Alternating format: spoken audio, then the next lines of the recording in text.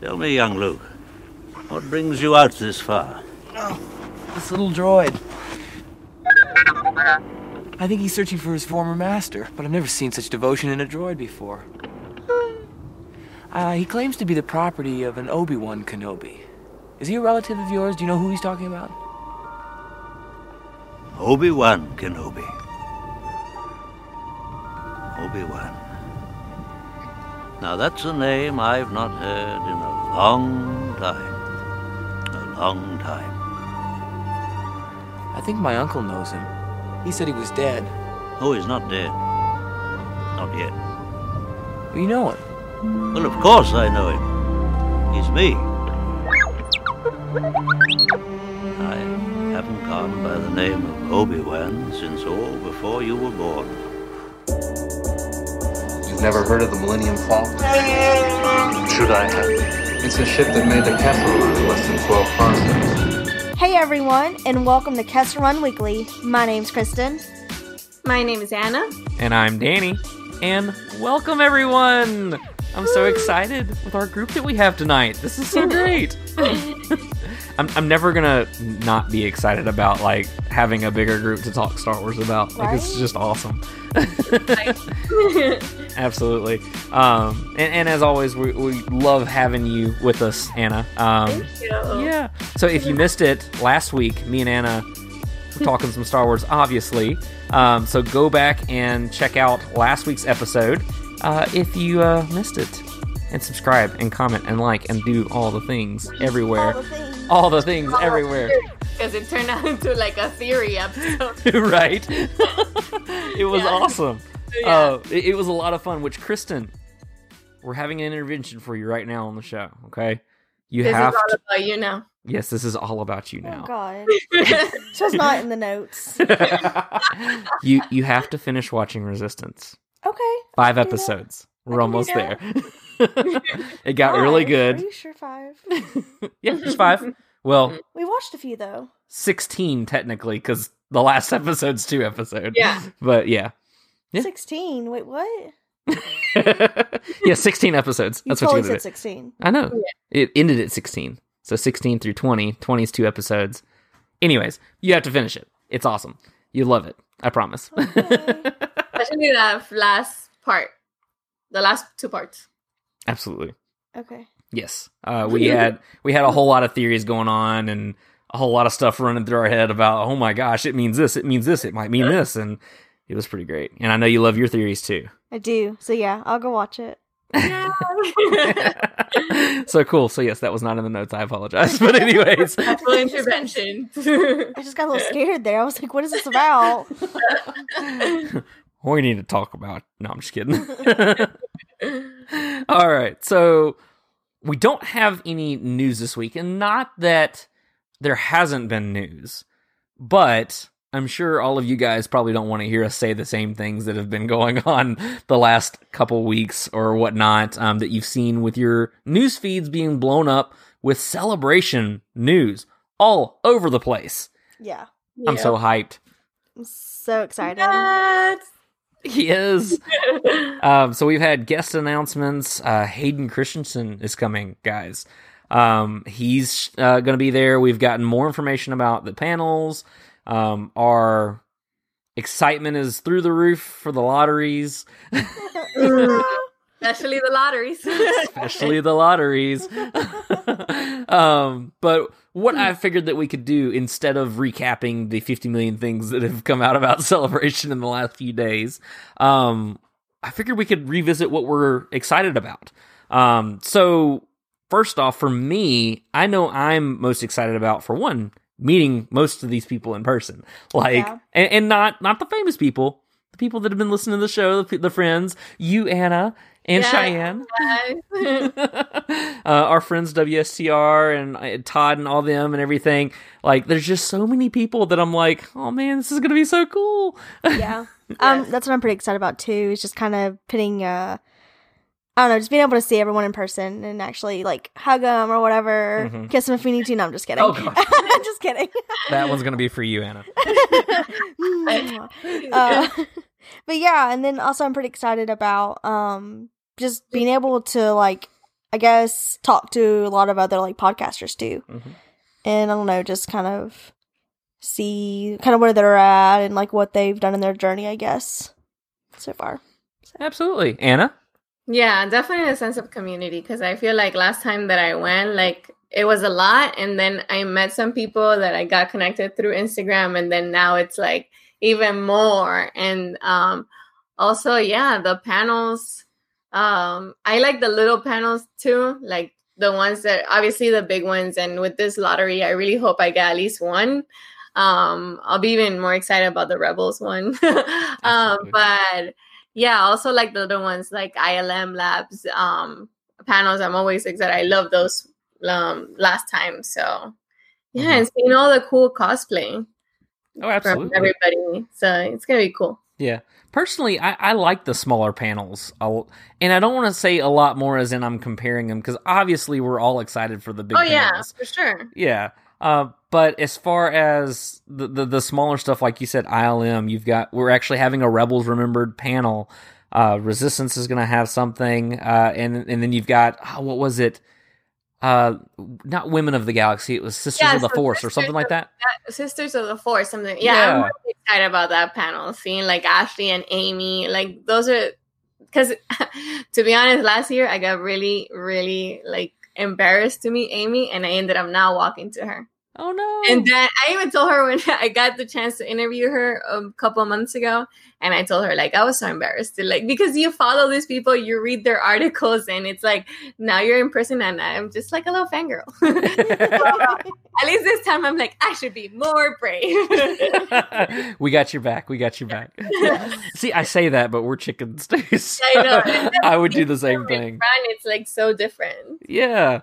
No, I would do the same thing. I know Star Wars Celebration Orlando, my uncle Kenny was with me, and he's the one that does the KennyThePirate.com, all the Disney stuff and everything.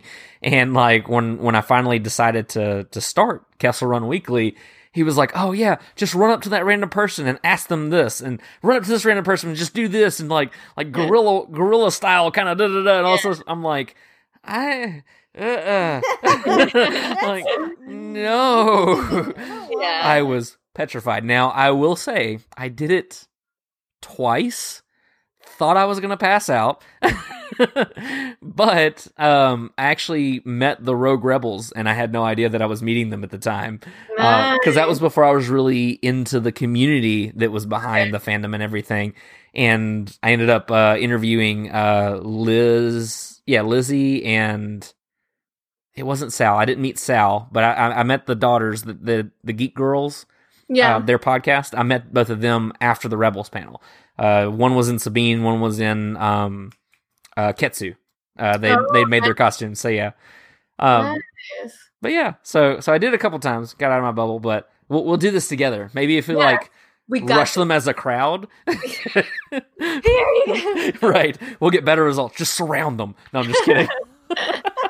What's like your one of like the main things you want to do in Celebration? Like if it was possible, what's the one thing? Ooh. Like the one thing I definitely want to do? The one thing you definitely like just think like even if it's not so possible, just like what is it? Oh god. I don't know. I'm like I don't really have any expectations right now because I've never been. I mean, I know I really want to go to that Clone Wars panel. So, I mean, that's like the one thing that, like, I know if I could, like, guarantee a spot in it, like, front row, that's where I would be. Yeah. For sure. But other than that, I'm not sure. Absolutely. Mine, I would love to be in the episode 9 panel, but I'm trying to be realistic and not get my expectations up. No, we need to keep that hope. Never lose hope. You're right. I mean, maybe we can just stake out, like, the service exits or something and figure out a way in. Yeah.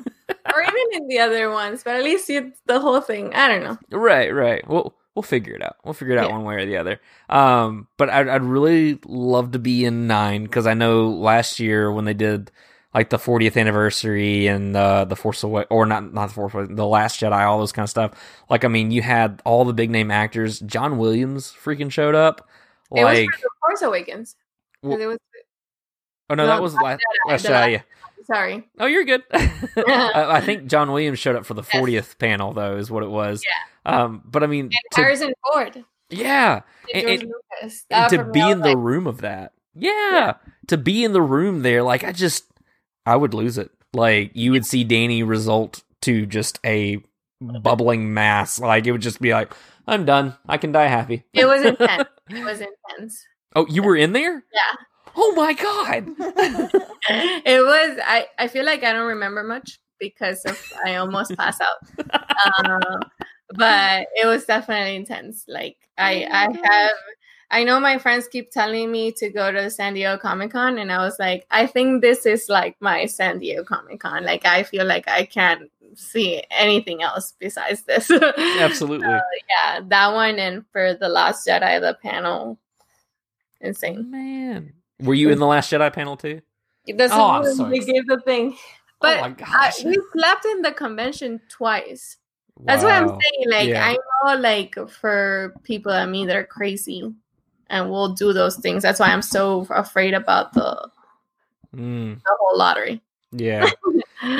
That's you're afraid of people like you. No, I'm just teasing. Yeah, I'm like, no, I'll go crazy and sleep in the convention if it's necessary. Right. Don't test my limits. Chicago is different, and the weather and everything. Like, I'm glad they're doing this lottery system. I just hope that it like really works out, because supposedly we were supposed to have like some news today, and it was like, oh, you can start like picking panels. I don't know how it works, but like we were talking about earlier, the app is not even updated. Still So in I'm Orlando. like, how is that possible? Because the app for me was amazing last time. Like, if it's something that I give notes to people, it's the app, because I used to have a calendar of everything that I wanted to go, and I knew what room it was, and like if I didn't make it to this panel, the watch party. So it was very good to have. Oh, absolutely. It was great for me. And what was funny too is that I went through and picked all these panels to attend that I didn't realize were happening mostly at the same time. It happened to me too. And so my phone was just going nuts. Yep. Yeah, it happened to me. My phone was just going nuts the whole time, and it was just like, oh man, this is starting now. It's like, cool. This is on the other side. Like, Yeah. You get like halfway across, and then like another notification went off. It was like the other panel starting like way on the other side. And you were like, "Oh man, that one sounds better." No. See, you laugh, but I actually did that. Oh, you did. I had my Mark Hamill picture at the time that the like halfway Rebels panel. So my husband stayed in the panel. That's why he knew that Ahsoka lived, because they showed the episode and everything. And I just ran with my friend all the way down to like Mark Hamill. My other friend was like making lines, so we were like, ooh, but it was crazy. Man. Yeah. See, I was never in a dead sprint because Danny doesn't run. Danny can't run. But, like, I'm working on like notes for like prep for celebration and for the website, and it's like one of the things is like comfortable shoes, because I don't know if you guys noticed all the videos that came out from like C2E2 that they were in that same convention that we're going, and it's humongous. And Orlando was humongous because it's like 2 buildings in one, so it's crazy.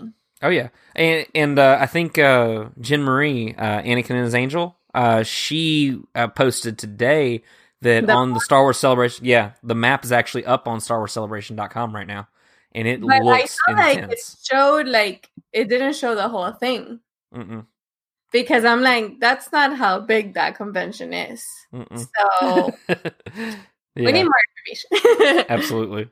Well, and that's what makes me nervous, because like, so I get not revealing all your big stuff right out, but at the same time, like, give me like a couple weeks to prepare, 3 weeks maybe, but I mean, you don't have to announce all things. So I think there's actually one day, I think it's on Saturday or Sunday, I can't remember, but there's an unannounced panel during the afternoon.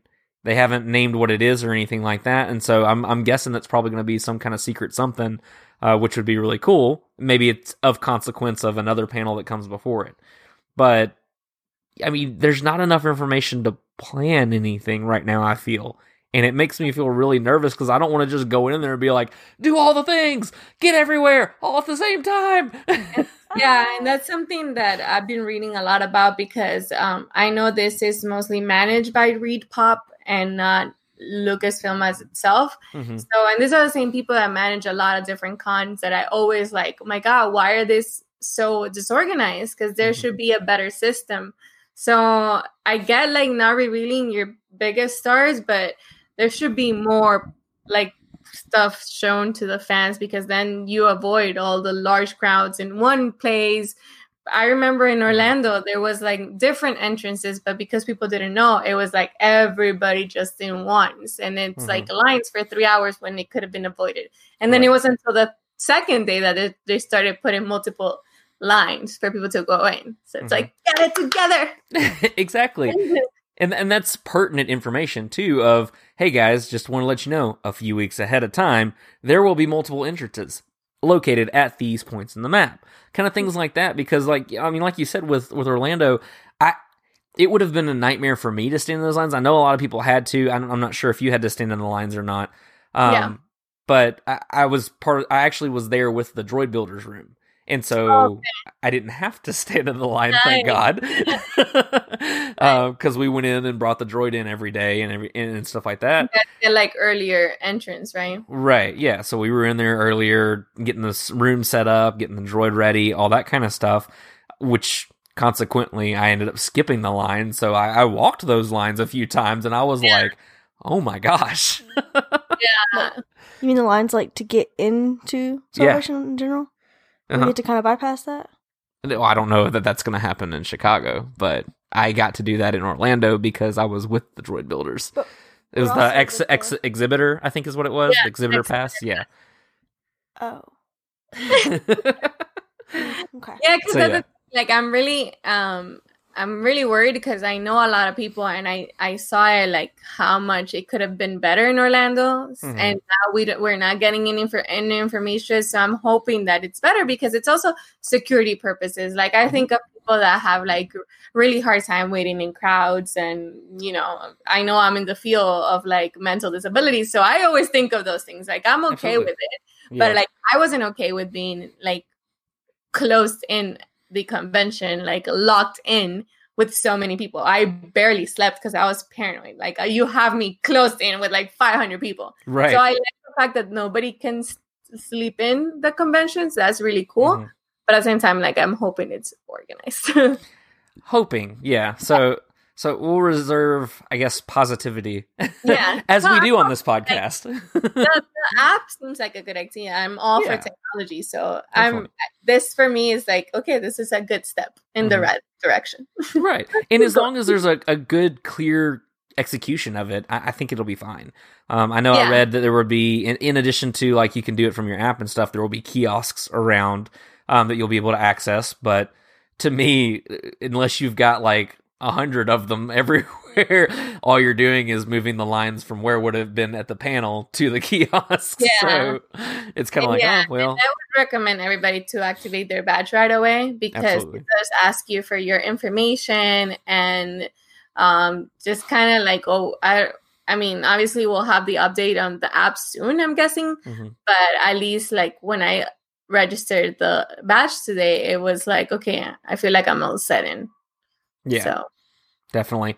So here's hoping. It's gonna be good. Yes, I'm still not excited. I'm still super pumped about it because this is my first vacation of the year. So I'm taking it and I'm doing it, and it's gonna be awesome. It's like my main thing is like taking a picture with Filoni that my tattoo shows. That's like my main goal. Like if I can leave the con with that, that's it.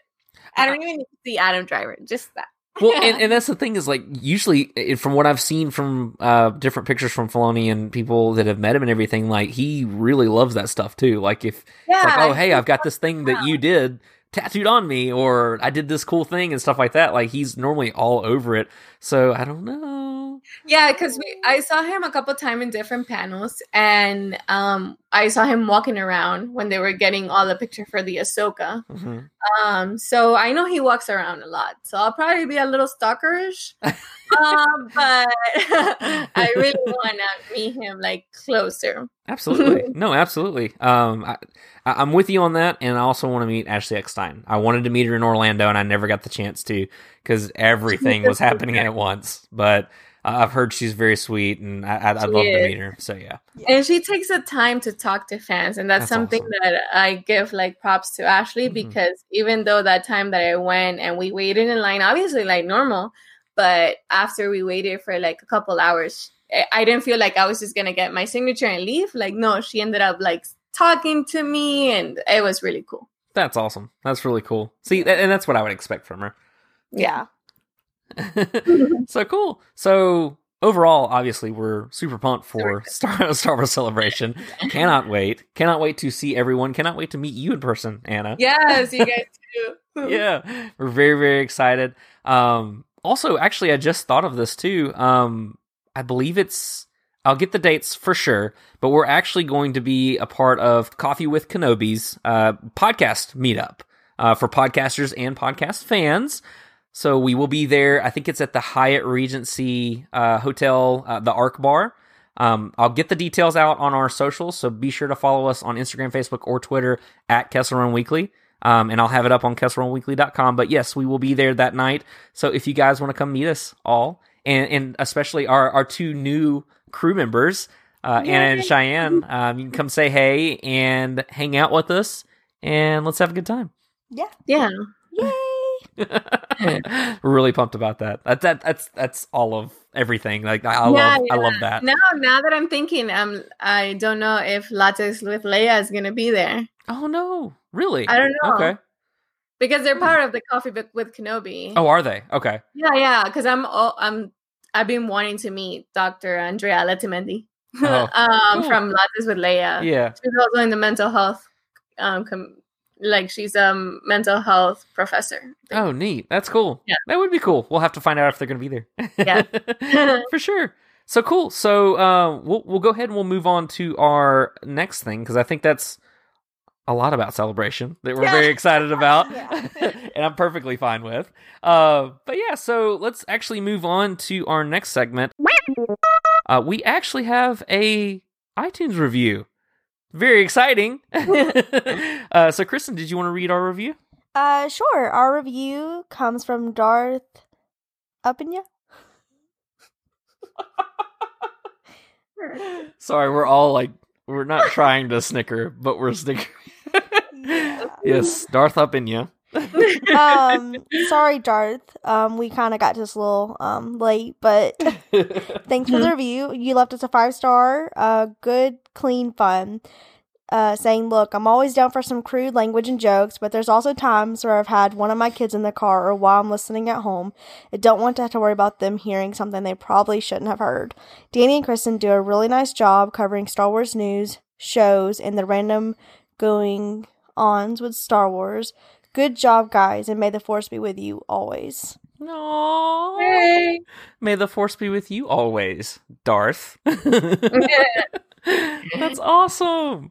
Thank you so much for taking the time to leave us a review. We really appreciate it. And guys, if you want to leave us a iTunes review, or a review wherever, YouTube, any of the things, just go ahead and if it's a 5-star review, we'll definitely read it on the show.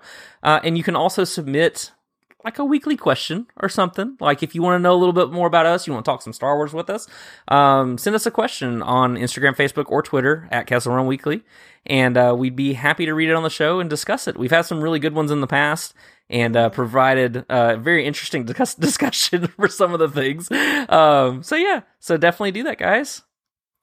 Yay! So cool. So I think we're ready to move on to our main topic, right? Dun, dun, dun. Yes. Absolutely. I love that dramatic entrance. Thank you, Anna. And now, our feature presentation. So this week, we are talking none other than Obi-Wan Kenobi himself, guys. Anna, you're not excited, are you? I'm so excited. Hello there. Hello there. So a few weeks back, we did a episode on the legacy of Anakin Skywalker, basically kind of talking how Anakin affected the world around him and the people around him and things like that. We wanted to look at Obi-Wan in a similar light, except I guess kind of the other way around, where seeing how the people in his life affected him. Because the way Obi-Wan starts is kind of like this. I mean, he's not perfect, but kind of the perfect Jedi and the perfect Padawan and all this other kind of stuff. And as you see him progress through his relationship with his master, through Satine, through when he meets Maul for the first and last time, as well as his Padawan Anakin, you see how that changes him through that. And I feel like it's very interesting. Like, it's very interesting to me. And I wanted to get kind of first thoughts on Obi-Wan. Okay, so first, I feel like Obi-Wan is such an interesting character because he, how do I explain this super like in one thought? He's like you said, like the perfect student that develops so much character through everybody around him, and he's a person that had the most faith in everybody around him. Mm-hmm. So he's a strong Jedi, but he also had to struggle a lot with like knowing where he stands in the Jedi Council to where everybody else surrounded him was going, because I feel like he had one of the characters that had the most betrayal in the whole Star Wars community. Absolutely. So, yeah. Definitely. No, I completely agree with all of that. Kristen, you want to chime in? I don't know. I know. I'm like trying to think of I love putting you guys on the spot. I don't like it at all. I don't know. I'm just trying to think of Obi-Wan as like a whole there. I don't know. I mean, he definitely did go through a lot more struggles than most of the characters, especially most Jedis, really, because like you said, he did kind of deal with a lot more loss than really anyone, honestly. Mm-hmm. Yeah. I don't really think about that.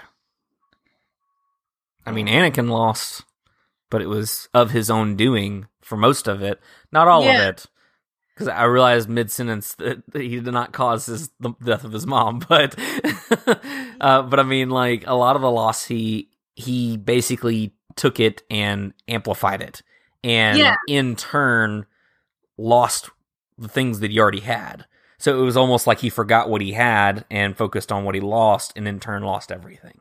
Yeah, and that's a difference between Obi-Wan, because Obi-Wan lost so much from the beginning, because but he always stayed focused in what his role was with his universe, in the universe itself, and being a Jedi. Like, even until his last days, like, he was still a Jedi. And I feel like he was, like, he took Qui-Gon saying into, like, for real, his life mode, like, your focus determines your reality. Like, he took it to heart. Oh, absolutely, he did. Yeah. Well, and it's funny that you mentioned that too, because I was just thinking, and we're going to talk about Obi-Wan and Anakin a little bit later, but I was just thinking about the scene in Revenge of the Sith where he asks Anakin, or he goes to Anakin and says, the council wants you to spy on the Chancellor, all that kind of stuff. And then Anakin asks him, he's like, are you asking this of me? And Obi-Wan says, the council is asking you. And it's in that moment, I feel like that's when he starts to break a little. Like, of all the things he's gone through, at that point, he starts to kind of look at it and go, okay, something's not right. This doesn't feel right. And it goes from basically unquestionable loyalty to the council and to the Jedi Order to, I kind of see where you're coming from, crazy Anakin. Yeah, and well, I'll leave that to Anakin. I can talk about it. Yeah. Well, I like looking at Obi-Wan because, I mean, he does start out as that perfect Padawan, the one who, like you said, his focus determines his reality, and so he chooses what he should focus on, what is important, things like that, and like he's always reminding Anakin of, be mindful of your feelings, they betray you, things like that, constantly checking Anakin's focus and everything. It's like, hey, zoom in on me. Listen to what I got, okay? Well, this is what we're doing right now. This is the goal. You're kind of getting sidetracked. And so he was always really good at trying to keep Anakin on track, but in some cases, that kind of pushed Anakin to where he fell off track. I have a bad feeling about this. I don't sense anything. It's not about the mission, Master. It's something elsewhere. Elusive. Don't center on your anxieties, Obi-Wan. Keep your concentration here and now where it belongs. But Master Yoda said I should be mindful of the future. But not at the expense of the moment. Be mindful of the living force, young Padawan. Yes, Master. I want to talk about kind of Obi-Wan and Qui-Gon first off. So let's hit the Master and Apprentice right there. Which, by the way, very excited about that book. Can't wait to get to the celebration. Claudia Gray, right? Yes, Claudia Gray. Yeah. So Obi-Wan and Qui-Gon. So I really like their dynamic because Qui-Gon being the Master, it almost kind of makes me wonder where Obi-Wan got the unquestionable loyalty, because Qui-Gon's kind of like the Jedi rogue. Like, I'm just going to do what I want. Yeah. It's not dark side. I'm just going to do what I want. It's cool. And it's like, because I mean, I love when he's like, well, I'll train the boy. Dude, you've already got a Padawan. Nah, he's good. Kind of stuff. I feel so bad for Obi-Wan at that moment. Right. Because it's like, Obi-Wan, what I like is at the beginning of when we start seeing who Obi-Wan is, like prequels, you know, he's a very quiet person. He's a very quiet Jedi. He sees that his master Qui-Gon is, like you said, he's like a little rebel. He's like a little hippie. But he never will disrespect, because it's that he is who he is. He's like, he knows that he's in Padawan. He's his master. He shouldn't question him. And he's at the same time learning so much from Qui-Gon. Because at the moment where he was like, yeah, you're ready. You can go. I feel like that's Obi-Wan's first betrayal, but at the same time, he saw it as like, oh, he should be proud of me because he thinks I'm ready. So I did what I'm supposed to do. But it's funny to see how they had like such a different relationship, being master and apprentice, to what ended up happening with like Obi-Wan and Anakin's master and apprentice relationship. So because when Qui-Gon dies, and he, like, Obi-Wan is like, he's doing it more of like, he needs to continue training Anakin just because his master died and this is what he had to do instead of what he really wanted to do. So it's funny to see, like, oh yeah, I was just stuck with this kid, but look who he becomes. Right. No, definitely. Thinking about Obi-Wan in Phantom Menace and Padawan Obi-Wan, he almost tried to correct Qui-Gon in a lot of the same ways as Anakin. He's like, that's why you're not on the council, and stuff like that. He's like, they're never going to trust you if you keep da-da-da-da, and all this other kind of stuff. And Qui-Gon's like, dude, just let me do it. This is what I'm going to do. Yeah. It's like, I don't care. This is where we're at. So Obi-Wan's been doing that since the beginning, which is really funny, but it kind of makes me wonder where Obi-Wan's just kind of devotion, I guess, to just the rules of this is how it's supposed to be, where that comes from. Because yes, Qui-Gon had a lot of wisdom and teaching to give him. I mean, he learned a lot from his master Qui-Gon. At the same time, though, I felt like Qui-Gon a lot of times was trying to teach him, hey man, you're by the book. You're a little bookworm, teacher's pet. I see you. You don't always have to be that way. It's not always clear-cut black and white. There's a gray area to operate in, and sometimes you have to.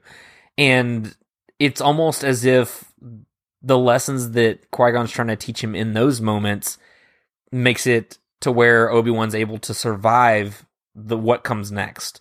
As far as losing his master, losing the love of his life, having to forgive his enemy, things like that. Like, all of those things, it teaches him that survival of how to make it through the next step, taking it one step at a time.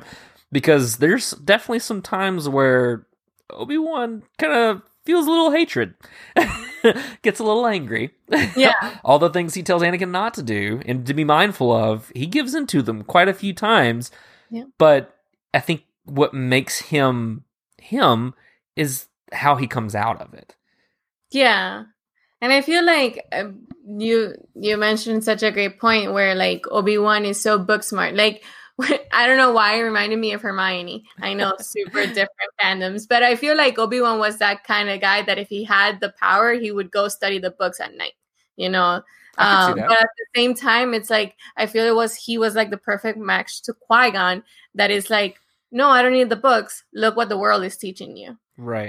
So it was kind of like the book smart versus street smart. And that's when I feel Obi-Wan started to be more comfortable, and he started having his like sarcastic remarks, because I love that about Obi-Wan. Oh, absolutely. Like I feel like at first he may have come like just like he blurted it out, and it's just like now it was part of him, because he was just like he never got punished by his master for just saying those things that came out of his mind, and then he ended up like it ended up becoming him, and he used it so much with everybody.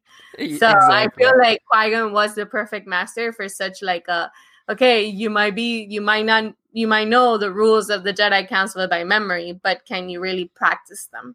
Right. And like, what are you gonna do in these situations when it's not black and white? Mm-hmm. So I feel like Qui-Gon was the perfect master for Obi-Wan.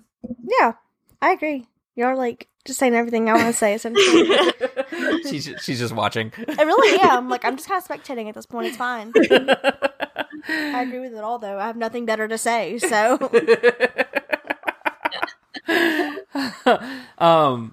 when you said something about the snark and everything, it reminded me of the part in Phantom Menace where, I mean, I always chuckled because, I mean, as we've established, I'm a giant cheese ball. But where he's like, you were right about one thing, Master. The negotiations were short. And Qui-Gon just kind of gives him this look like, okay, you thought you were funny. How long were you sitting on that one? Yeah. But I mean, his trademark wit, like it's the best, to be honest. I love that he can look at the world that way, and it almost kind of, I mean, in all honesty, I think he may have gotten it from Qui-Gon, because I mean, one of the first things we get from Qui-Gon is when he's talking about talking to Jar Jar. And he's like, the ability to speak does not make one intelligent. Yeah. Things like that. It's just like, yikes. Okay. Yeah, for sure. And it's the thing, like, they made such a... I feel like this is the first start of, like, Obi-Wan feeling that master and Padawan relationship can be just more than just giving you orders or learning. It's like a little bit more than that, and you feeling comfortable. And that's why I feel like their relationship ended up shaping what Obi-Wan's relationship is with Anakin. Mm-hmm. Obi-Wan, it looks like I may never see you again. I don't know quite how to say this, but I've loved you from the moment you came to my aid all those years ago. I don't believe this. Satine, this is hardly the time or place for... All right. Had you said the word, I would have left the Jedi Order. I think we're good to move on to his next relationship, which I believe started while he was a Padawan too, Obi-Wan and Satine. You want to start us off on that one? I can. I mean, I wish I knew more about that, but I know it did break my heart watching that series and their relationship, because you could really see a different side of Obi-Wan that you really hadn't seen, and you could just tell that even though, you know, Jedi are not meant to, you know, they're kind of meant to love, but not like attachment, I guess. And you could tell that he was fighting that battle really hard because he didn't want to, you know, leave his Jedi ways. But at the same time, I feel like if he ever were given an opportunity, he would have just jumped out and gone and been with Satine and just lived a different life. Which I kind of hope that, but nothing would have happened the way it happened in the movies if he would have done that either, I guess. So, But I don't know, I really liked their relationship, even though it was short-lived. And like I said, I kind of wish I just knew a little bit more about, like, because you said that, you know, they met as he was a Padawan, so, which is kind of funny, too, because, you know, Anakin also met somebody as a child, too, just saying. That random gem in there. And I actually wanted to hit on something that you had just mentioned, because I think you mentioned it in an earlier episode. So, Anakin's talking to Padme in I think it's Attack of the Clones, where he's talking about that the Jedi are encouraged to love and stuff like that, but he talks about it more as compassion. As the Jedi are to show compassion to everything around them, all living things and stuff like that. So I wanted to get your take on compassion versus love. I mean, it's totally different. Somebody, from like, if we see it as a technical point, like psychology points out, there's people that will never show compassion to others, but will love others. A lot of serial killers actually have shown to have love but no compassion. Anakin. That's why they can do the things they do. And then there's some others that will feel so much compassion that will love others but not really love them. So it's more like a tender care, like I'm gonna take care of you, but they feel like it's their role instead of like, I'm loving you for who you are. No, I'm loving you because I need to take care of you. So there's like a fine line, and it's very interesting to study it, where like moms will start like loving a baby with love and then compassion and then combine them both because it's what you gave birth to, and like it's totally different. That's interesting. But, yeah. Not to bore you guys with that's extremely interesting actually. But I feel like for the Jedis, like having that compassion is sometimes so like, I feel like this is why it happens so often where we have cases like Obi-Wan with Satine or like Anakin with Padme, is because they don't learn how to love. Like they learn that they need to help everybody. So when they're faced with love and they're just like, okay, what is this? And they're so passionate about it. And then it's like, but why can't I do this? And it's like that frustration and that confusion of like, but why do you mean that I can't love this person if you're teaching me that I need to take care of everybody else? So that's why I feel like I'm so against the Jedi Council, because they don't teach in the correct ways. So it's like, how are you telling me that I need to like take care of this land and this people and I can't love someone by myself? So it's very interesting with Obi-Wan, because I feel like you mentioned, Kristen, like this with Satine and that beautiful series in Clone Wars is the first time that I saw Obi-Wan being a human and not being a Jedi. Like there was one moment when it was like he was just like a man in love, and it's so interesting because of what we hear in the Clone Wars. They met like when they were both kind of soldiers and like flirting and like teenagers kind of thing. Like you were being a Padawan and she was just being part of her Senate or whatever she was, and it developed like a teenage love. Like, you know, they were flirting and then they love each other and then they were like trapped in somehow and somewhere, and then they ended up falling in love, and then they both knew that they had to choose their career over them, but they had so much love that they're like, every time they would see each other, it was so obvious. Well, and I feel like Obi-Wan and Satine had the exact same situation Anakin and Padme did, where they chose their careers. It's the same kind of deal, where Satine almost seemed like she wasn't given a decision, I guess, because Obi-Wan was like, no, you know what, I have to leave for the council, and in him doing so, left her where she stood. And so her life just progressed, whereas with Anakin and Padme, it was straight up, nah, man, we can't tell them. We're going to lose everything. And I feel like it's a different relationship at times, where I feel like Obi-Wan has always been more mature. And obviously Anakin had a huge loss with his mom, but I feel like Obi-Wan's loss with Qui-Gon was faster and like sooner in his life. That also made him kind of like grow up a little bit more. And realizing like, okay, I lost my masters. I can't lose you because I'm so by the book. So he struggled a lot with like Satine. Like, I know I can't love you, but I really do. But I feel like in that moment where he had the chance of like maybe having something with Satine, he was a little bit more mature than Anakin and Pat. That's mine.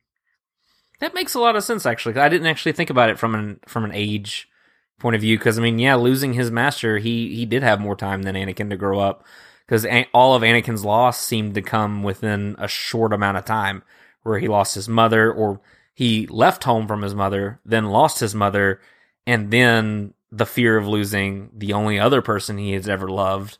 And I mean, at that point, well, and even then looking at the Clone Wars, where Obi-Wan and Anakin, where Obi-Wan faked his death, and Anakin was... the look, like the way that they animated, the look he gives, it's just like, you are all going to die. You need to run and hide. For sure. Because like he just has that "I will burn the galaxy down to find out who did this" and everything. Yeah. Or same kind of thing with Attack of the Clones. It was identical, and it's a scary side of Anakin. But I mean, it kind of shows, I guess, really the impact he had on him. But I know we keep wanting to get to Anakin. Anakin. I mean, Anakin's such a big part of everything. Like his journey touched everyone, so you can't really go through the map and not touch Anakin there. Like there's always gonna be a piece of Anakin that you hit along the way. So. Obi-Wan and Satine? Well, Anakin, Anakin too. I mean, and the thing is, like, going back to Satine, I feel like Satine helped Obi-Wan get a little bit more humane. I don't even want to use that word, but a little, like, he was more delicate. I mean, talking obviously about Satine, when she dies, I feel like that moment for Obi-Wan was like he's not going back to the Jedi he was.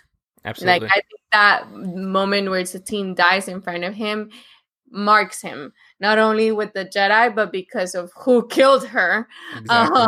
So it's like in that moment where he, I think, left a little bit more of like the books and kind of like had also like his relationship started with Maul. Look what has become of you. A rat in the desert. Look what I have risen above. I have come to kill you, but perhaps it's worse to leave you here, festering in your squalor. If you define yourself by your power to take life, your desire to dominate, to possess, then you have nothing. And what do you have? When Maul came into his life, that started this journey for Obi-Wan. Because before he had his cushy little, hey, I'm with my Master Padawan, we're going to go save the galaxy, all this other kind of stuff. And when Maul came into the picture, real life hit. And loss and death all of a sudden entered in his journey. And from there, it's almost as if Maul has been the one teaching him these things, because he's had every opportunity to literally become Anakin. Because and I was just thinking about this, I didn't plan this, but I was just thinking about this, but looking at the journeys of Obi-Wan and Anakin, it's literally just a series of choices. Because Obi-Wan had every opportunity that Anakin did as far as dealing with loss, dealing with anger, dealing with vengeance, all these other things that Anakin chose to give into, Obi-Wan rose above. He even says that when he finally meets Maul. He's like, what's become of you, a rat in the desert? And he's like, look what I rose above. and so, yes. So it's almost as if, because Anakin, I believe, even says to Padme that Obi-Wan wouldn't understand, and they just wouldn't understand, and we would lose everything that we've worked so hard for, and all this other kind of stuff. Whereas Obi-Wan's literally going through an identical situation, except the love of his life did die, and she didn't make it out, and Obi-Wan could have helped him with that. But it's something that it drives me crazy that I don't understand why that communication wouldn't have been there between the two.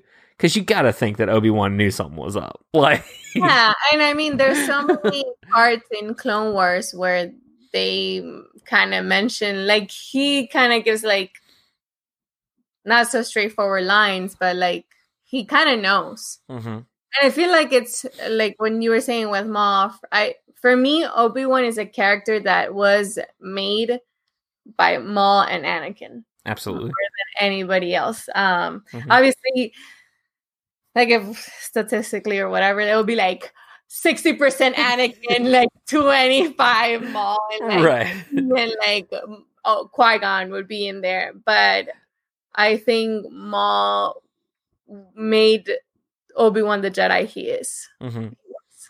Absolutely. Right.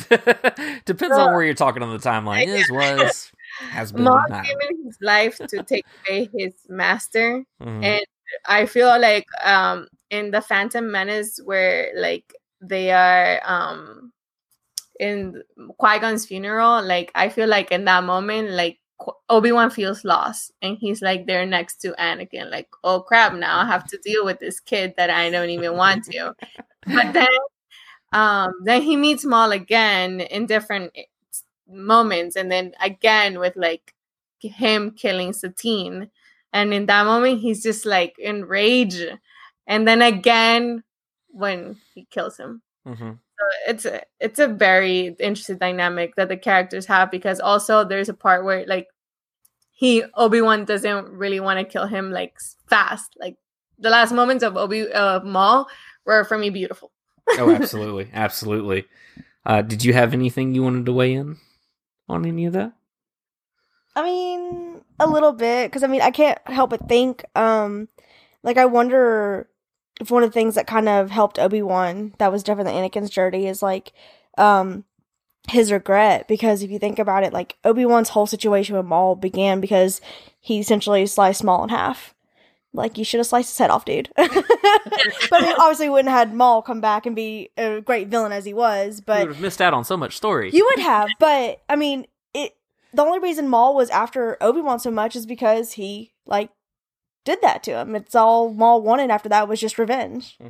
So it's just kind of weird to think back and be like, okay, back when he was just a little like Padawan, he sliced that Sith in half, and now this whole crazy loop around is all because of that. So, I don't know, I kind of wonder if Obi-Wan, I wonder if he struggled with that regret, like, not killing him, or maybe he just should have left him be or something, because maybe Satine would still be alive. That's always when she dies, because Maul, after Obi-Wan. You're right. He just want to hurt Obi-Wan like he hurt him. Yeah. I wonder if it's like, if that was Obi-Wan's first big kill. Like, I'm not saying, like, the other ones. Like, you know how the other ones is the armies, and it's more, like, whatever, the droids and whatever. Yeah. But this probably, I mean, well, we haven't really had stories from before, but this is probably the first Sith Obi-Wan sees, right? Yeah, this is the first one that they see in thousands of years. Yeah. Right. So, or 1,000 years, I think is what it was. Yeah.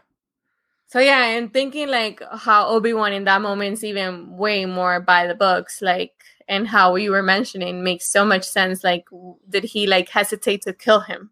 Like, was this like, obviously because maybe he was so, because in that moment he's super mad, and the fact that he's trapped in that door thingy makes it even like that frustration of him not being able to do anything.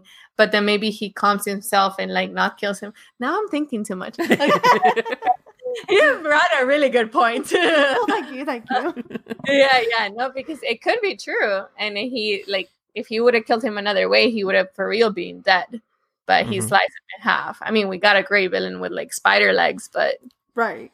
Makes sense. Right. I mean, story's still great. I like, I don't think I would want it to play out any different, but it's just kind of crazy to think about, like, how all that just kind of loops back around to everything, and...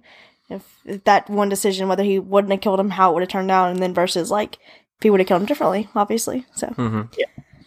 Or tried to kill him differently, I guess. Well, and I almost feel like it comes down to kind of the kill the one to save the many kind of thing with Maul, because, so had he chosen to just walk away, if he would have been able to walk away, had he chosen that, then yes, Satine may have still been alive, but what kind of chaos would the Sith have actually brought over the galaxy? Because at that point, and I almost feel like, because even though Palpatine's got plans for his plans, I feel like he didn't anticipate that.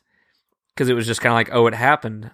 Okay, next plan. Kind of thing like that. And so had Maul stayed as Palpatine's enforcer and assassin, essentially, how much quicker would a Palpatine would have been able to take over the galaxy, and would he have even had need for Anakin at that point? So many things. Right? Yeah. That's true. That is true. Yeah, I said this last time when we talked about Resistance. Like, this is my favorite part of Star Wars. I love this, where you literally just sit in a room and go, "Huh." off because now what Kristen said is going to be bugging me the whole time, especially as a behavior analyst. Like, my major is neuropsychology, so I study all those little things. Like, it does. That's awesome. Yeah, it makes sense. Mm-hmm. But it's also like I feel that at the end of the day, Obi-Wan knows that Maul made him who he was.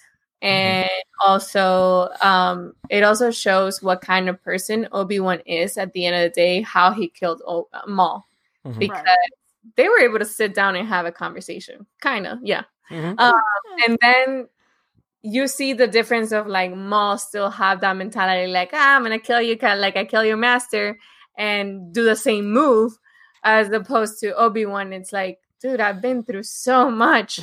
I've so much. I can't even become a ghost now. I'm gonna just like give you what you deserve, and it's just like a clean slate.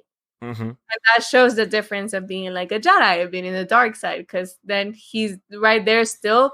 I feel in that moment, Obi-Wan has compassion for Maul, and for me, that's incredible to think about after everything that Maul has done to him. Absolutely. Obi-Wan has an understanding of how Maul has so many issues that like it goes beyond Obi-Wan. And he at the same time feels like you never had somebody with you. Like, I was grateful that at least you took 3 of them with you. But at least I was grateful to have those relationships. And it's, for me, Obi-Wan is going to be like one of those few Jedis I love, obviously adding Kanan and Qui-Gon, because when he hugs Maul, like dying, like how he hugged the same guy that this guy killed, Qui-Gon, that just shows like how Obi-Wan is such an angel. Like, but I mean, and it's back to that. Look what I've risen above. Yeah. I mean, he has literally gotten to a point where it's like, look, man, I get you're still mad. I get you still want Sorry me. for what I did. Yeah, I get you, I get why you want to kill me, but we're not doing this anymore, and I'm sorry. So, because it's at that point, I'm like 8 years old. Yeah, right. I'm like 80, dude. Like, we're at the end of the road. Like, I'm done. I'm tired. But I mean, that says everything about Obi-Wan's journey. I feel because he's gotten to a point where he realizes that there is something much bigger than himself, and not that he never did. Not that he never knew that, but at the same time, it was not a forefront thing. He was still growing himself. I feel a lot of times. But when it came to where, and I love that moment in that final battle where he doesn't even like go through to turn on his lightsaber or anything. He's just posturing and talking to him and everything. And that's when he's like, no, you're hiding someone. And then that's what Obi-Wan's like, game on. Yeah. That's when the lightsaber comes on. At that point, it's like, nah, dude, we're not doing this. You took too much. You done it already. You should be done by now. But the way he handles that, I mean, it's almost if Obi-Wan had been consumed by the vengeance that Maul was consumed by, then they would have had. I mean, they're on similar paths. They just made different decisions. So it's like all the characters that came in contact with him in some way. It was like, I don't know. It's almost like the Ghost of Christmas Past, the Ghost of Christmas Future kind of thing, like that. Oh, you look like you had something to say. I kind of did. I was about to, like, make a fun loop and just be like, well, Maul was, like, the first Sith that Obi-Wan saw, and the last one he saw, but not really, because Obi-Wan kind of disappeared at the hands of Vader, but it's technically the last one he killed. Yeah. First one he killed, last one he killed. Yep. So does killing the same one twice still count? No, I'm just kidding. Right? But yeah, I mean, everything with Maul, it's a lesson in vengeance, and it's in his choices. He chose to rise above the things that were done to him, not even happened to him, but done to him, and Maul decided to live in them and stay in them. It's a parallel. Mm-hmm. Really, when you think about it, as you saw two people who had choices and hardships, and one was the Sith side of it, one was the Jedi side, and they both, you could see the path that, each one could have taken. Mm-hmm. Absolutely. So, it's just so interesting. I love how they both build each other up. Mm-hmm. Like, character wise, not like for real. But yeah, you can't have Obi-Wan without Maul, and the same as Maul, you can't have Maul without Obi-Wan. So it was just it was all he needed to become Obi-Wan. Yeah. Absolutely. He was confronting the last piece of himself. It was almost like vengeance gave him one last chance. Yeah. And it was like, all right, man, so are you just going to strike this guy down because he showed up on your dust planet, or or are you going to walk away? And he was going to walk away until Luke was threatened. And at that point, he was like, no, we're not doing this. But that whole back and forth between them is just beautiful, I feel like. Yeah. Because it says so much about both of them. I mean, they're doppelganger characters, really. Just one took one path and one took the other. So I'll never not be in love with that pairing. Yeah. Like, that's awesome. That's what I love about Phantom Menace. And it's just, and Clone Wars. Clone Wars is such a great job filling in the gaps of like Maul's story, and like then Rebels did such a great job ending their story. So yeah, absolutely, I completely agree.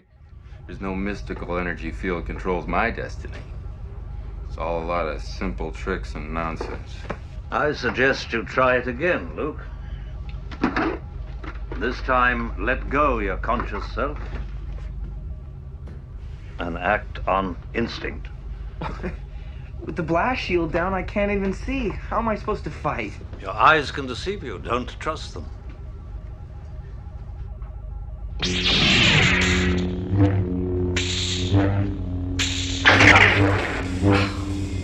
Stretch out with your feelings.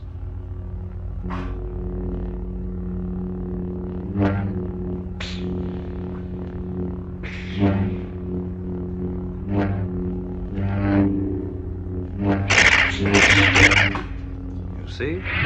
You can do it. I call it luck.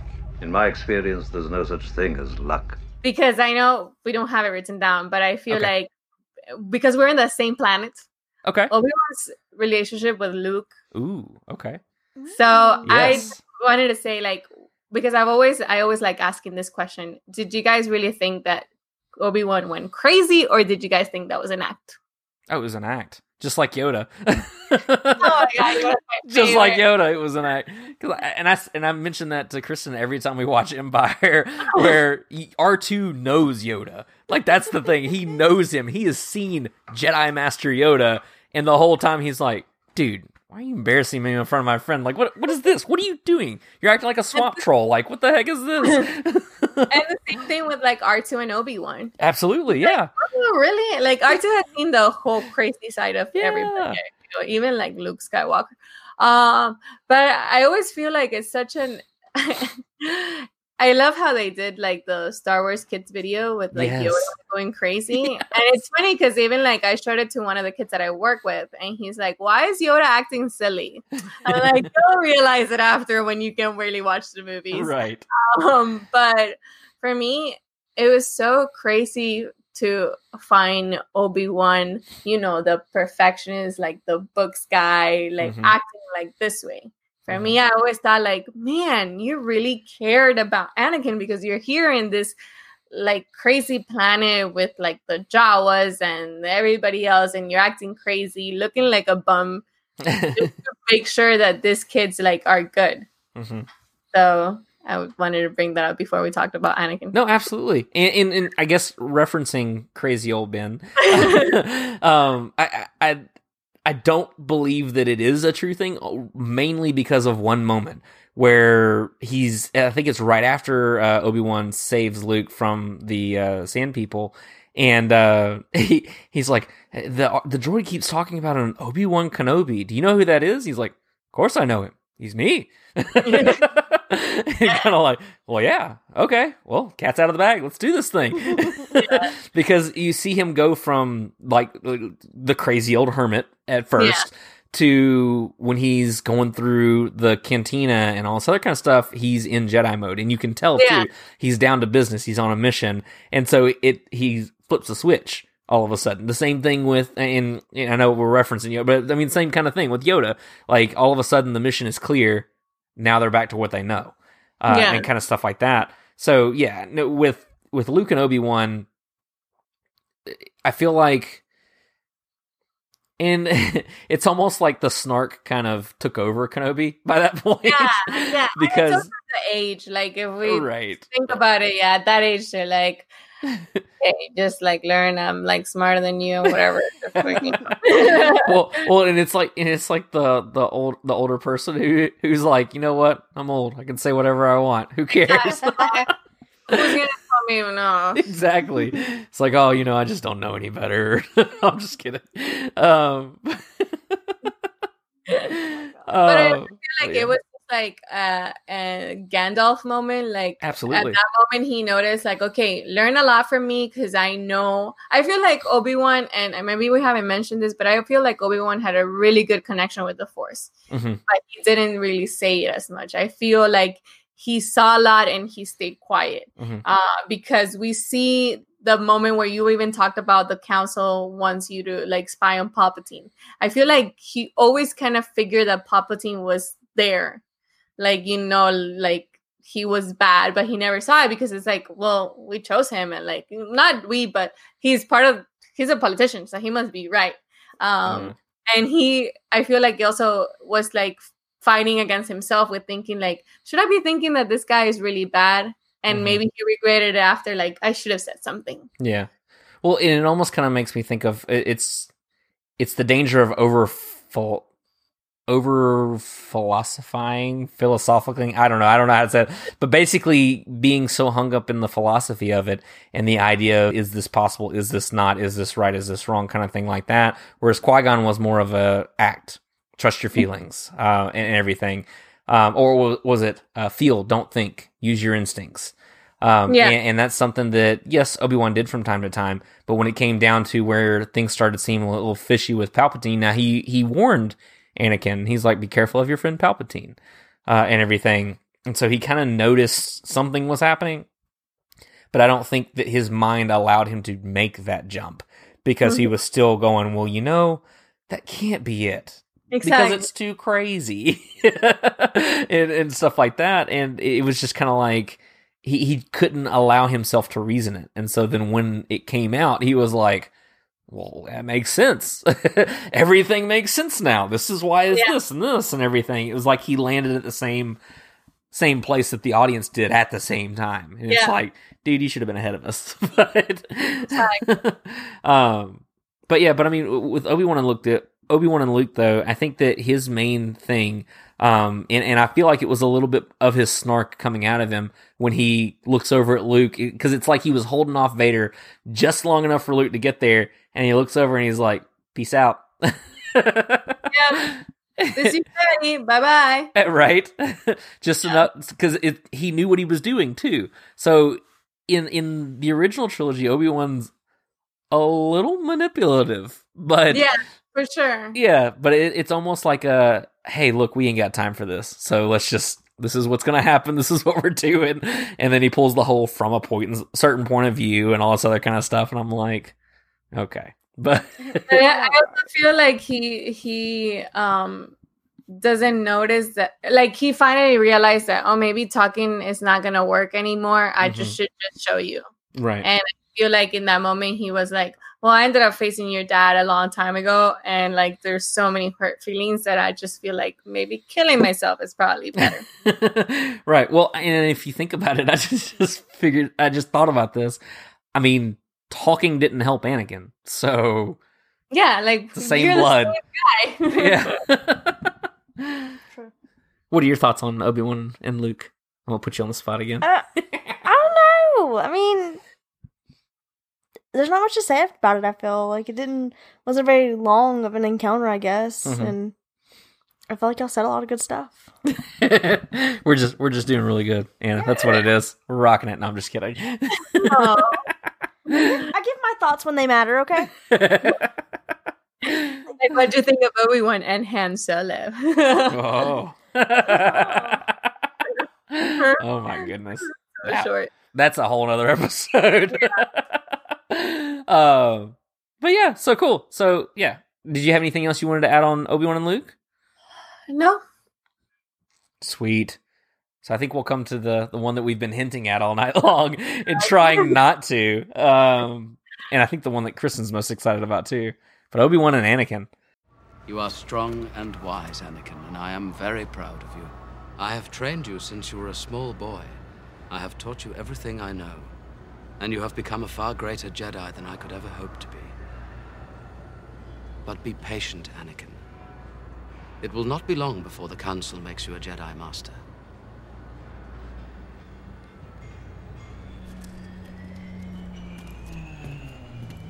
Obi-Wan, may the Force be with you. Goodbye, old friend. May the Force be with you. Start, Krista, start. Oh God, where to start? Where to start? Oh God. So what did you think of their relationship? Roller coaster, kind of.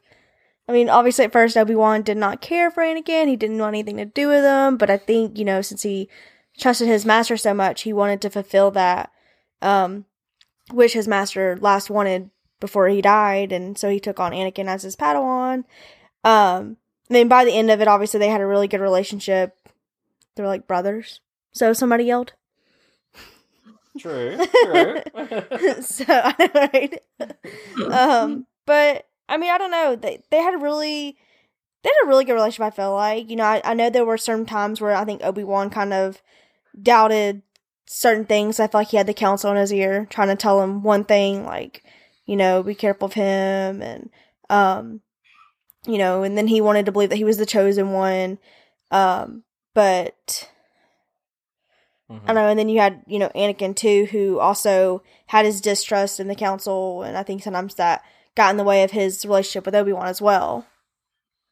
But I mean, I don't know. There's so much, like, there's so much there. Well, and you mentioned the brothers part. Yeah. I actually want to get you guys' opinion on this, so yes, in the end, Obi-Wan tells him, "You were my brother, Anakin. I loved you," and everything. Which there's that love again, by the way. But you were my brother, Anakin. So I wonder if Anakin felt the same as a brother, because if you think about it, Anakin was essentially raised by Obi-Wan. So from the time, I mean, I guess it's kind of like you have the son, and once the son's grown up, they become best friends, whatever, friends or whatnot. It's a different relationship when they're older, but at the same time, like, I feel like Anakin always seemed like he lacked that father figure, which is why Palpatine was very quick to jump into that gap. But I want to know what y'all think, whether or not it was more of a brother relationship, or if Anakin even saw it that way.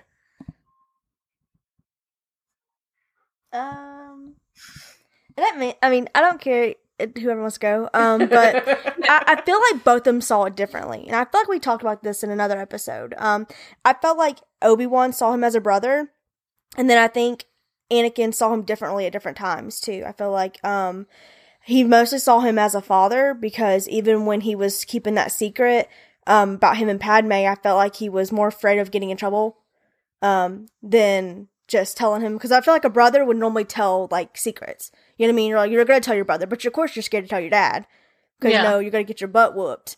And so I feel like that was kind of like, I feel like they both saw it differently. And I feel like, I don't know, I feel like with Palpatine and Anakin, it was, I don't know if I really want to say it was more a father. I think it was more like coddling, because Palpatine was willing to fill all the holes that Anakin had. And he always made him doubt everything even more. So when he was already skeptical about the council and stuff like that, Palpatine would always fill his head and be like, "Oh, well, there's the council again, not trusting you. I always trusted you." Or just, you know, stupid little stuff like that. So I don't know. Like, I feel like they just both saw their relationships differently. Yeah, I go back and forth, because I feel like I see Obi-Wan's and Anakin's relationship kind of like, yes, they both saw it differently, and I feel like Clone Wars kind of messed it up for me at times, because in the movies, like, I always saw, like, the father and son relationship that, you know, like you said, like, they were like getting in trouble, and that elevator scene was like, yeah, kind of like I get you, but you shouldn't be telling me this because I'm your master. I can get you in trouble. But there's this times where in Clone Wars I saw the brother relationship with like different arcs. So it's like, man, this is so confusing. Because at the end, like for me, Obi-Wan and Anakin's story in Clone Wars is the saddest. For me, like absolutely. Nothing compares to their relationship because even if they saw each other as fathers, like they had such a close relationship that it's so sad that at times like so many things could have been avoided with communication. Right. But it's like what made, for me, the betrayal of Anakin with Obi-Wan made him a lot of Vader. And just like the whole Padme thing kind of like pushed it in. So I don't know. I like hearing now different things. I'm like messed up in my brain. That's what we're here for.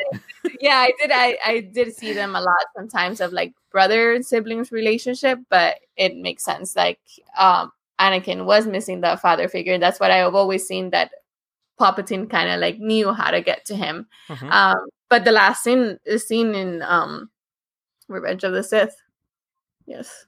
Episode 6. So it's crazy when they're like telling each other like how they really feel. I'm like, why did you guys wait for the last minute to like help each other out when you're fighting and wanting each other to die? Right. So well, and that's what always kind of, I mean, it didn't really baffle me, but at the same time, I kind of wondered how Anakin got to this point where in Revenge of the Sith, Obi-Wan tells him that you were my brother, I loved you, and Anakin is easy to respond, I hate you. And to jump from brothers to hatred. He did just get his legs cut off, so. I mean, that's, yeah. That could be a lot of the anger there. That's how I see it so much as the brotherly thing. Because, you know, when you have like a big brother and a young brother, and sometimes it's like, oh, I love you, they'll be like, oh, I hate you, whatever. Like, yeah, like that's how I see it so much. And for me, I feel like Anakin was the first person that Obi-Wan really loved. Like, yes, he had Satine, but it was like a different kind of love. Like, Obi-Wan for Anakin was like family that he probably never had. Like, we're not really sure. Compassion and love. Yeah, that he had. Oh, there you go. But for Anakin was more like, I feel like at times it was like more of a best friend, and he didn't make the connection of like the sibling that made him so easy to like disconnect. Yeah, which is so weird because at the same time when we see him in Clone Wars, we see a lot of episodes where they're really close, but I feel like Anakin had more of a siblings relationship with Ahsoka. Yeah, I could agree with that. Yeah. Yeah. So I feel like, Obi-Wan was like, with Anakin, they were like best friends, and then their betrayal, which is easier to fight with a brother. Definitely. So as far as Obi-Wan and Anakin, so overall, how do you feel? I'll throw this one to you, Anna. How do you feel Anakin shaped Obi-Wan as a person going forward after their final encounter? After the final. Well, I guess not the actual final, because he was dead at that point, but you get what I mean. So I feel like Anakin was that person that brought Obi-Wan a lot of questions. Because he, I think, battled a lot with like, are you really the chosen one? And then he noticed that maybe he was the chosen one. And how he viewed things so differently. And we've seen a lot of Clone Wars episodes where he's not punished. He didn't punish Anakin for acting the way he is. He was just like used to it. And at the same time, like Anakin made Obi-Wan feel love and make sure that he had kind of like a plan, like a destiny settled for Obi-Wan. Because if it wasn't because of the love that Obi-Wan had for Anakin, there would be no reason why Obi-Wan was back in Tatooine. So, and I feel like it's also seeing like when Yoda tells Obi-Wan like go back to Tatooine, go do the teachings of Qui-Gon and do all of that. For me, I would have been like, screw that guy almost killed me. Right. Like no, but he still was like, yes, I'll do it, and then like I'll take care of the kid. Like it baffles me to think about it. You're right. I never thought about that. How even after the final battle with him and Anakin on Mustafar, that he still carried Anakin with him. He still chose to, actually. Because, I mean, yeah, he could have just left and been like, you know what? I'm done. This is it. I lost my girl. I had this tattooed red and black guy come after me. Yeah. This guy won't quit coming after me with his double-bladed lightsaber. And then finally Anakin does that to him. And then he still chooses to say, yeah, I'll take the kid. And everything. Yeah. So, I mean, yeah, that's got to be a higher love. Because, I mean, I can't imagine. It's like, and that's where I'm like, okay, he did care about him like a son. Yeah. Because you don't really do that as a friend, maybe as a sibling, but you will be mad. Mm-hmm. But to like kind of like just be blindfolded by everything, that's more like of what a parent would do. Mm-hmm. So, and then seeing like he has like the baby in his hand and like wants to take care of him and with everything that has happened. I also feel like there's a moment where Obi-Wan, and it's before he says like, you were my brother Anakin, I love you, that he noticed that Anakin is gone. Mm-hmm. And that's why he's like even more, he feels like it's his fault. Because I do feel like Obi-Wan thinks it's his fault that Anakin turned into the dark side. Yeah, I mean, he says, I failed you. Yeah. Yeah.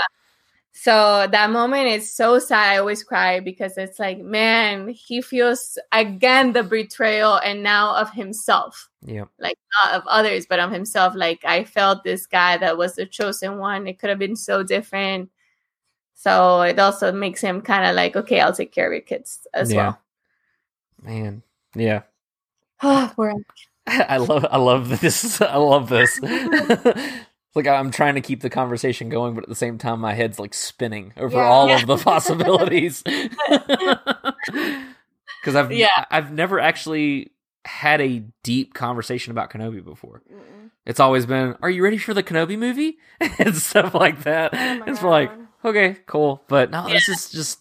It's really cool to think about because even when he took Luke, there was no promise of him being the chosen one. It wasn't a higher mission of any kind. It was keep this kid away from him. And even then, they thought he was dead. Yeah, so it wasn't even necessarily that. So he didn't... Because, I mean, with him thinking that Anakin was dead, there would have been no need for him to stay on Tatooine other than Anakin. Mm-hmm. His love for Anakin and his commitment to him. And, man... Yeah, because he can't go back to the counts or anything. Everybody's gone. Order 66 is happening. Right. And so he decides to like, okay, I'm going to live among the rocks. And it's insane to think about how he was like a top Jedi, a master, and that's how he's living the last years of his life. Yeah. Well, and it's in exile, and it's almost as if because I would be interested to know when he felt Luke was the chosen one. Because I know that there's something in, and I haven't read it, but I know of a short story in the From a Certain Point of View novel, where apparently there's a discussion between him and Yoda about whether it's Luke or Leia. And Yoda thinks it's Leia, and Obi-Wan thinks it's Luke. And... so when Luke goes and meets Yoda, he doesn't believe he's a chosen one of any kind. It's kind of a joke, which is a lot of why you get Goofy Yoda, I think. Where he's just kind of like, oh, well, you're looking for a Jedi Master. Guess what? But, I mean, it would be interesting to know when he discovered that. Because, he didn't have to stay on Tatooine. There was nothing keeping him there. But it was as if he was punishing himself. So... I did this to your father. I failed him. And I'm going to make sure the same doesn't happen to you. Maybe not punishment either. It could have been more so just looking out for him. I mean, he was the son of Anakin. Yeah. Who took some weird turns along the way. So it could have been more so just kind of maybe hoping to be there to steer him in the right direction or make sure that nothing, not only that nothing bad happened to him, but also nothing bad could tempt him, I guess, too. Yeah. And I also wonder how his training to become a Force Ghost went. Because in the last episodes of Clone Wars, when Yoda is doing all that training, it's crazy intense. Mm-hmm. So I wonder also if, like, for Obi-Wan was kind of like a look at his life and how everything, and that kind of also shaped him to, like, realizing that maybe he is not going to kill Maul the way he wants to, or, like, he has to stay there for Luke. So... Maybe that's when he discovers that Luke is the chosen one in the Force. Yeah. Kind of something like that. Because I know... Because, man, now you got me thinking about all of it. Because in that Yoda arc, not only does Yoda go in search of that answer and everything, because he follows Qui-Gon, because that's when he thinks he's going crazy and losing his mind. And he encounters a dark side of himself. Encounters a ancient Sith Lord, Darth Bane. Like... all of that. So I wonder if Obi-Wan had to leave Tatooine at some point. And maybe that's when he realized, this kid's the chosen one, I've got to go back and stay there. Yeah. Because thinking about it, because every time anybody brings up the Kenobi movie to me, I'm like, well, he can't leave because of his commitment to Luke and everything. But thinking about it, the only commitment he made was the commitment to himself to stay there for this kid. To make sure that he was okay, because even in the Star Wars comics, I love when they went to the journals of Obi-Wan. It was just a quick thing, but Luke found Obi-Wan's journal after he had been defeated by Vader and all this other kind of stuff. And there was one story in there where it was Jabba's thugs that were going around collecting a water tax. Or moisture tax is what they were calling it. They didn't call it water for some reason, but it was a moisture tax, and they would go and they would water. I mean, same thing. Desert. Right. We're soaking it up out of the sand. But they were going around collecting this tax and essentially taking all of the water from the moisture farmers to where they had nothing to sell. They had nothing to survive on, and the farmers were dying and the community was dying. And they came to Luke's moisture farm and with Uncle Owen and Aunt Beru. And they came in the dead of the night and everything, and then all of a sudden, their lights go out on their speeder, and they're just wiped out by some mysterious something that has been doing this everywhere and everything. It turns out that Obi-Wan, they got too close to Luke. And so Obi-Wan went and wiped him out and everything. So, I mean, he was protecting. He was like, you're not touching this kid.